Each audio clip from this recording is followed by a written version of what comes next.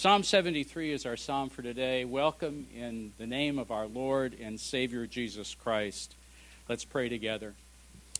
Thank you, Lord, for gathering us this Lord's Day. Thank you for the worship we've had or the worship we're going into. We ask now for wisdom as we understand through the power of your Holy Spirit, your holy word in Psalm 73. In the name of the Father, Son, and Holy Spirit, we pray together. Amen. Psalm 73 is an angst psalm, and I haven't done an angst psalm with you. I did Psalm 1 and Psalm 8, beautiful, powerful psalms that set something of the tenor of the Psalter, Jesus' prayer book. And remember, I used an image that the Psalms are a bit like the ocean, and some of you have spent time at the ocean this summer. You can be like a tourist, getting a good landscape vision of the ocean, or you can be a surfer, or a sailor, or a scuba diver, and you can get into the ocean.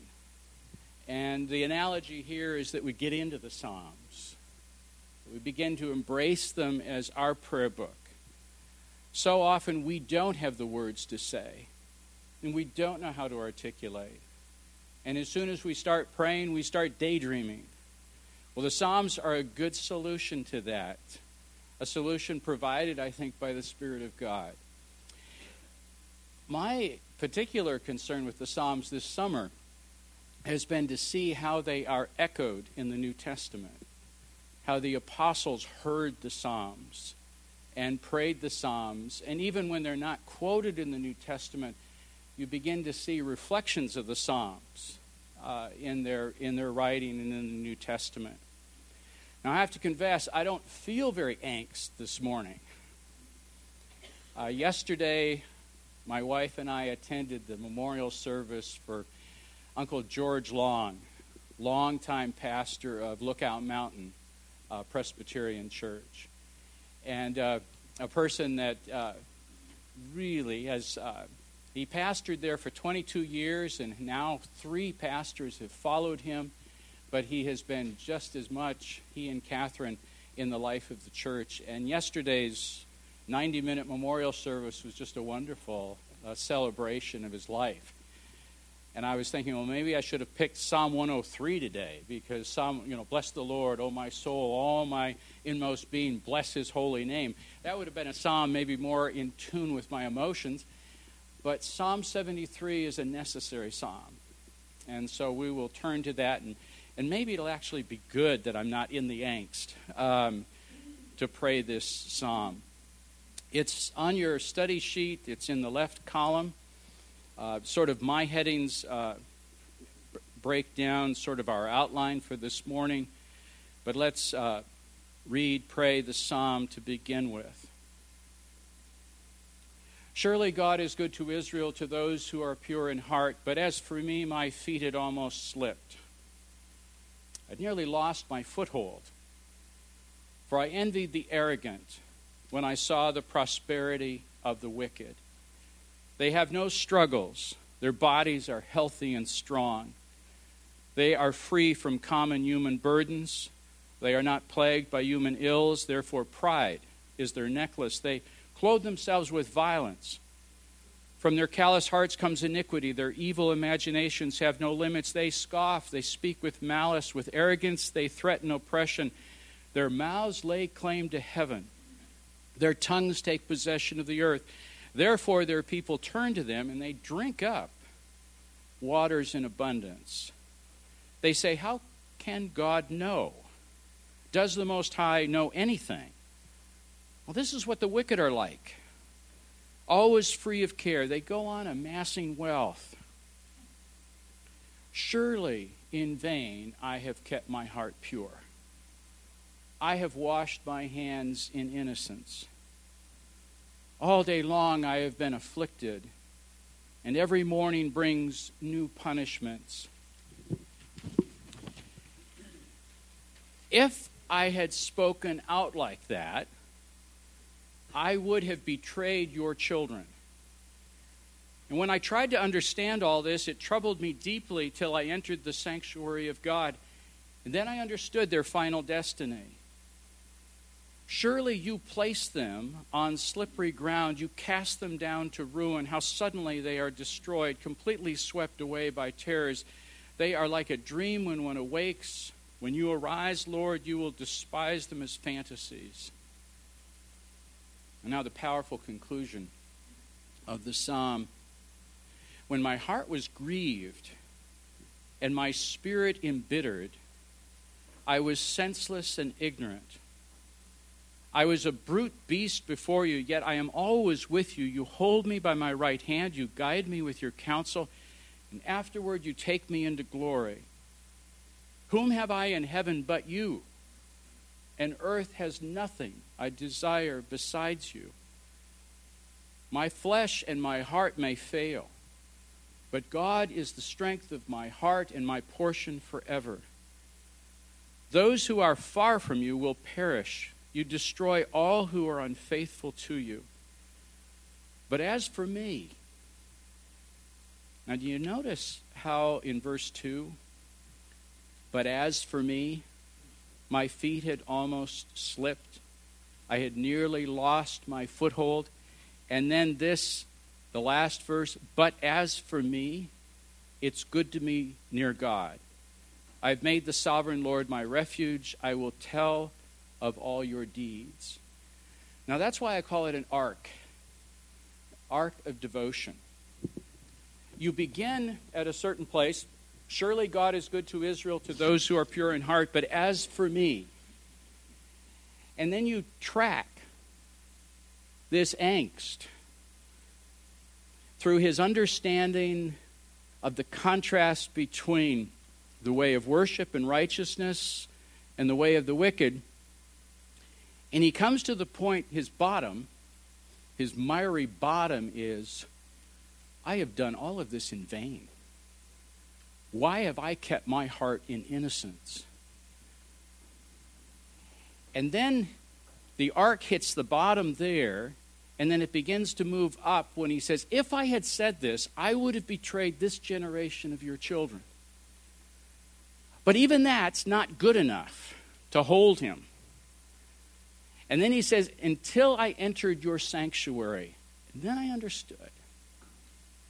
So you see the sort of the direction of the psalm begins at a certain point and then moves to a bottom and then moves to the top. So he concludes, but as for me, it's good to be near God. I have made the sovereign Lord my refuge. I will tell of all your deeds. Now, who's Asaph? And there's probably a lot of debate as to how much the superscription of the psalm ought to condition our understanding. I tend to put a lot of stock in it. It may not be inspired, but it certainly has had a long tradition of identifying the psalm. Asaph was the worship leader.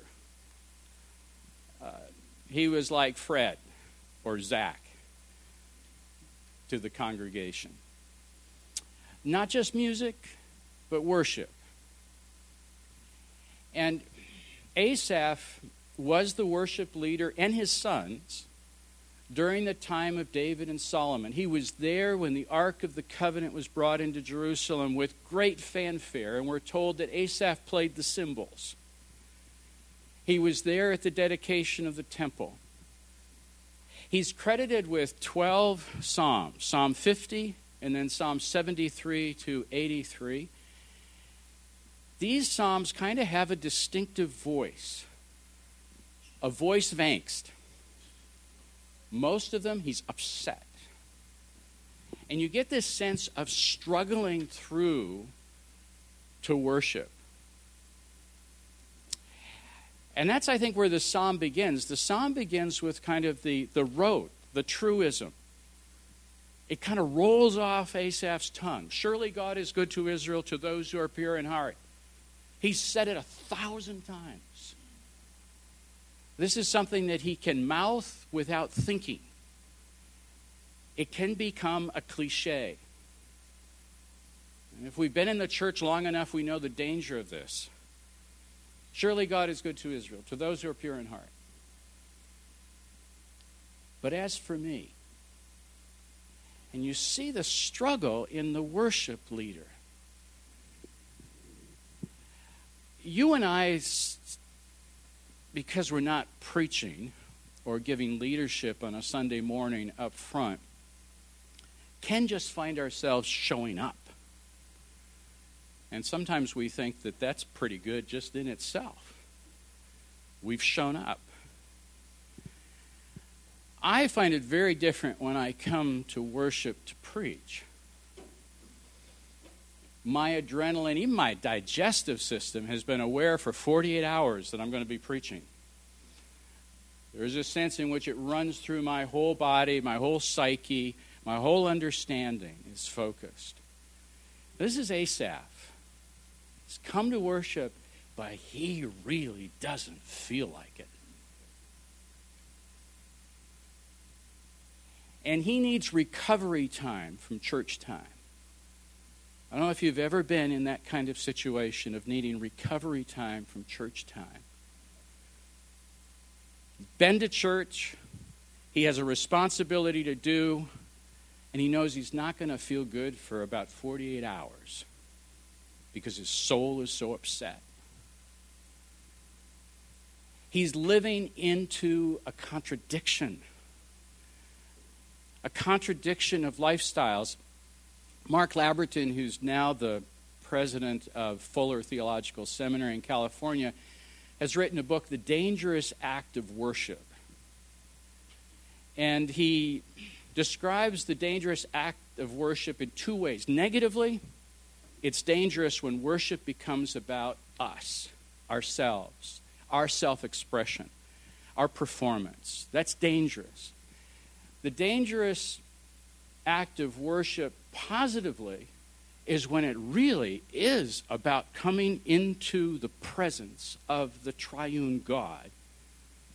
When confession is real, when absolution and forgiveness is real, when there is a sense in which the Word of God has this almost hammer-like quality, or this very soothing, comforting-like quality that's real, that's the dangerous act of worship. And a really good worship leader and a really good worshiper cannot enter the sanctuary just blandly, complacently, casually, flippantly. This is where Asaph is struggling. But as for me, my feet had almost slipped because I envied the prosperity of the wicked. They don't have any troubles. So why am I doing what I am doing? And this is the classic question that is not far removed from other biblical passages. I mean, Job is dedicated to the whole thing to it. Habakkuk is another biblical book that struggles with this. Why is God so permissive of those who seem so contrary to his will? So I say here, Asaph is in ethical shock. He's in moral pain. Now, I'd suggest to you that at some point in the life of your relationship with Christ, this kind of moral pain and this kind of ethical shock is essential. I think at some point in your life, this is the kind of question that needs to be faced. I think good parents understand the Asaph dilemma and are able to kind of discuss it and work it in the home. I think that's a good sort of preparation for children as they grow into maturity and see the conflict of hypocrisy, the difficulty of navigating that kind of apparent discrepancy. What Asaph is really troubled with is the beautiful side of evil. There are two sides to evil. There's a really ugly, repulsive, degenerative side to evil. We know that side of evil. For most of us, we do find it repulsive, and we really keep our distance from it. So much so that we need to be challenged to enter into that world for the sake of the gospel. because people really are needy. But then there's another side of evil that sometimes is not understood as evil. And that's the beautiful side of evil. In Revelation 17 and 18, the Apostle John describes culture by looking at the great prostitute and the great city. And these two are interchangeable images for him. The great city equals the great prostitute equals the great city. And he describes the beautiful side of evil. Evil is something very seductive and attractive and compelling. That image of success and power is something that has a kind of gravitas to it. It attracts us to it. This is the evil that is upsetting Asaph. The beautiful side of evil. Not the pimp, not the prostitute, not the drug addict, not the thug, He's looking at the corner office people who could give a damn about God and yet are so wonderfully athletic, photogenic, and beautiful. That's what Asaph is struggling with. Now, even to make matters more complicated, I did say it was a psalm of angst, right? And I don't think I've probably done my job in this hour if you don't feel some kind of adrenaline. You're not looking like you got adrenaline, but one of the things that disturbs me most about the psalm is who Asaph may have been challenged by. Now, there's quite a transition that takes place between David and Solomon.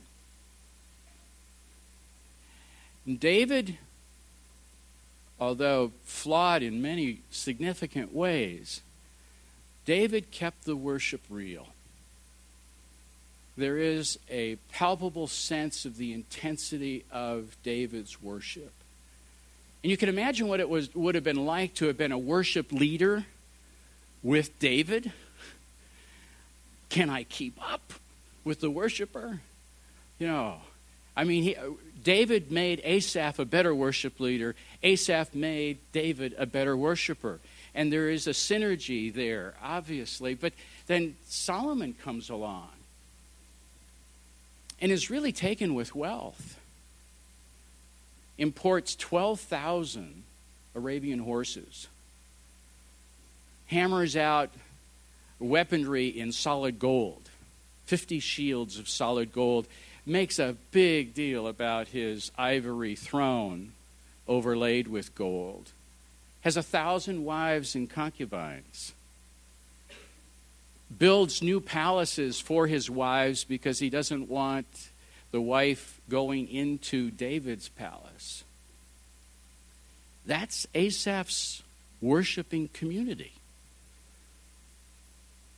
So Asaph is trying to lead worship, and in walks Solomon. And Asaph is a worship leader. He's not been called to be the prophet. So this to me describes something of the angst that Asaph is feeling. Now, we hit bottom when he says, "Surely I have kept my heart pure." Verse 13, "Surely in vain I've kept my heart pure, and I've washed my hands in innocence all day long.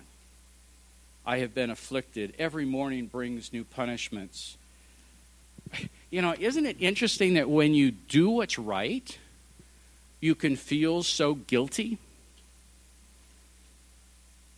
I think that this is an interesting dynamic, seldom talked about, is that when you're actually doing what God wants you to do, you can feel crummy. There was one point in my own ministry that I began feeling guilty for what I was bringing my own family through. I felt it was God's will. My family felt it was God's will. They were completely supportive. I did not have any resistance from my family.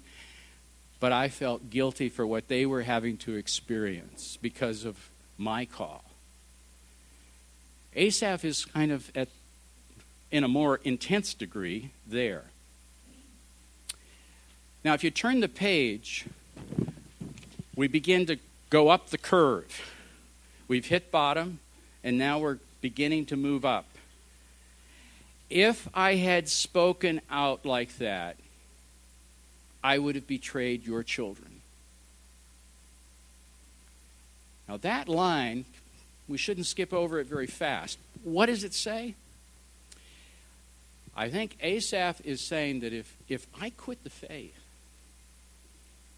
if I cash in, if I say that I'm no longer engaged in this way, I've made a mistake all along. I've made a mistake. This is not what I should be doing. He would have betrayed this generation of your children. Now, do you see the dynamic there that if you are close to sisters and brothers in Christ, if you are part of the family of God, if you are known by name, if you are prayed for, if you pray for others, if you worship together, not just streaming into an institution that knows how to do good worship and then streaming out, but you're known, you realize that you feel somewhat accountable to them. You feel somewhat responsible. Therefore, you have a line of defense. You have a line of defense before the infidelity is committed. You have a line of defense before the greed takes over. You have a line of defense before you do what you really in your heart know is wrong to do. You don't want to let your children down. You don't want to let your grandparents down. And that may be your first line of defense. Just, I don't want to let them down. And that's what Asaph is feeling. If I had said this, I would have betrayed this generation of your children. To me, that's a very powerful line, especially here in the West, where we're so individualistic. We're so alone. We're so autonomous. We're so independent. We've taken such pride in that sometimes we push back the kind of relationships that actually hold us closer to God. Even so, I guess you get that point, right? Even so, that's not strong enough. And Asaph acknowledges that. No matter how close the bonding, no matter how knit the relationships are together, it's just, that's not sufficient. And therefore, there's something more that Asaph describes here as holding him in faith. Verse 16 is the reason why it's not enough. When I tried to understand all this, it troubled me deeply till I entered the sanctuary of God. Then I understood their final destiny. Asaph really believes and is reaffirmed in his conviction that God indeed is sovereign. God is holy. God is just. God is loving. There is a moral universe. There is an accountability before God. That's what he's reminded of. There isn't just this flat land where you try to get by the best you can in a dog-eat-dog rat race world. There is dimensions to this world. There is structure. There is accountability. And God indeed will hold people accountable. There is a judgment. Not a lot of gospel here yet. But the gospel underlies all of this. He understands that what appears to be so wonderful, so beautiful, the beautiful side of evil, is like a fantasy. They'll wake up and it'll be gone.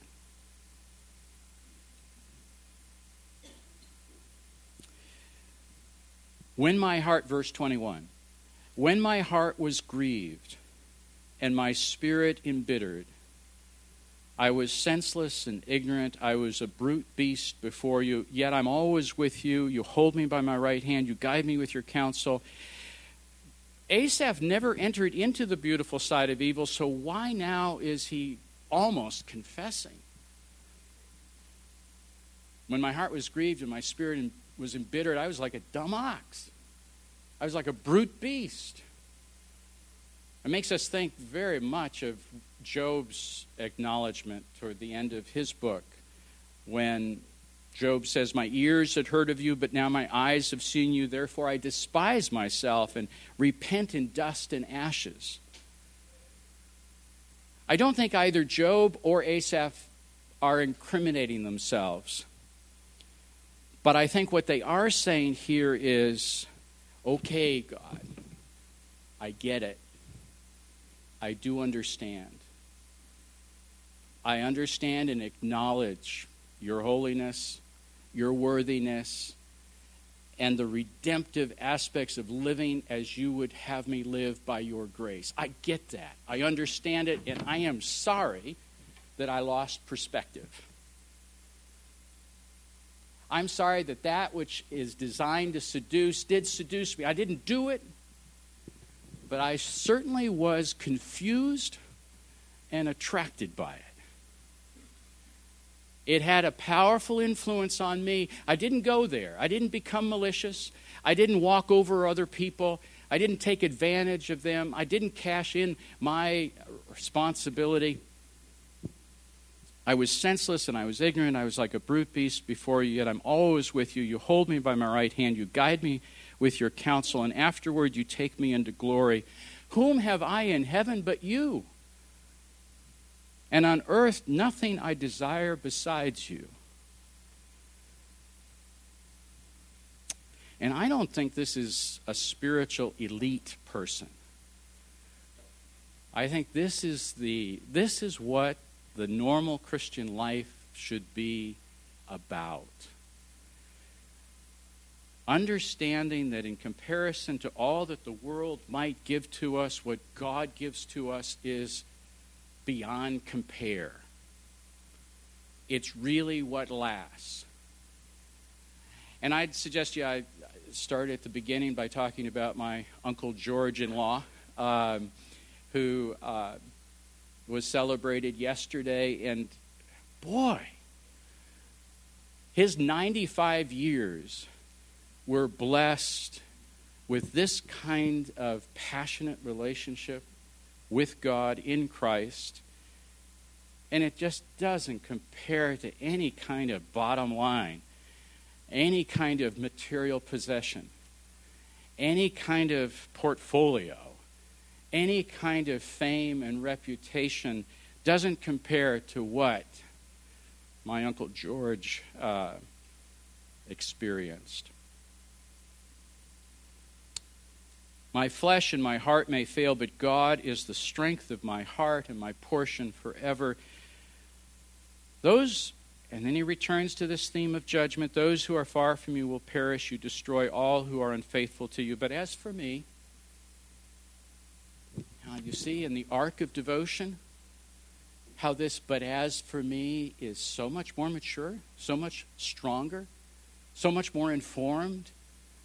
I think that the arc is somewhat essential. That sort of U-curve, I think, is necessary for all of us to somehow experience and to go through. Isn't it interesting? Psalm 73 is kind of in the middle of the Psalter between Psalm 1 and Psalm 150. Psalm 1 simply talking about the blessing of the righteous. Psalm 150, flat out, hallelujah, praise, all out. And in the middle is this kind of wake-up call, this kind of challenge to maturity, this arc of devotion. And you can ask yourself now, where are you on the arc? Are you at that first verse? God is good to Israel, to those who are pure in heart. Great. Got it down. I know how to say it. It's true. But has it been challenged?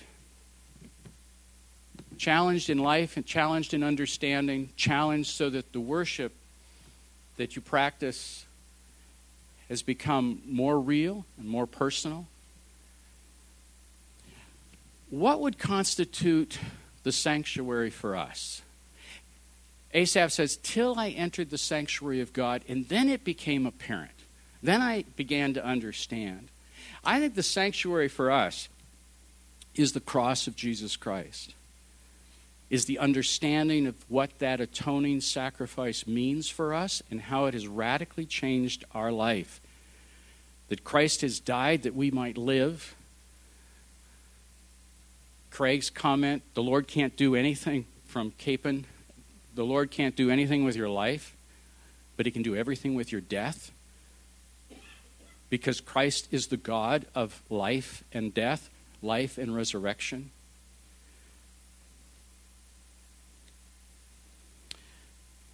Oliver Wendell Holmes said, I won't give a fig for the simplicity on this side of complexity, but I will give my life for the simplicity on the other side of complexity. I think that quote works really well for Asaph. He's climbed down into the pit, and now he's risen up, and the Lord is the strength of his heart. He's at a real strong place when it comes to worship.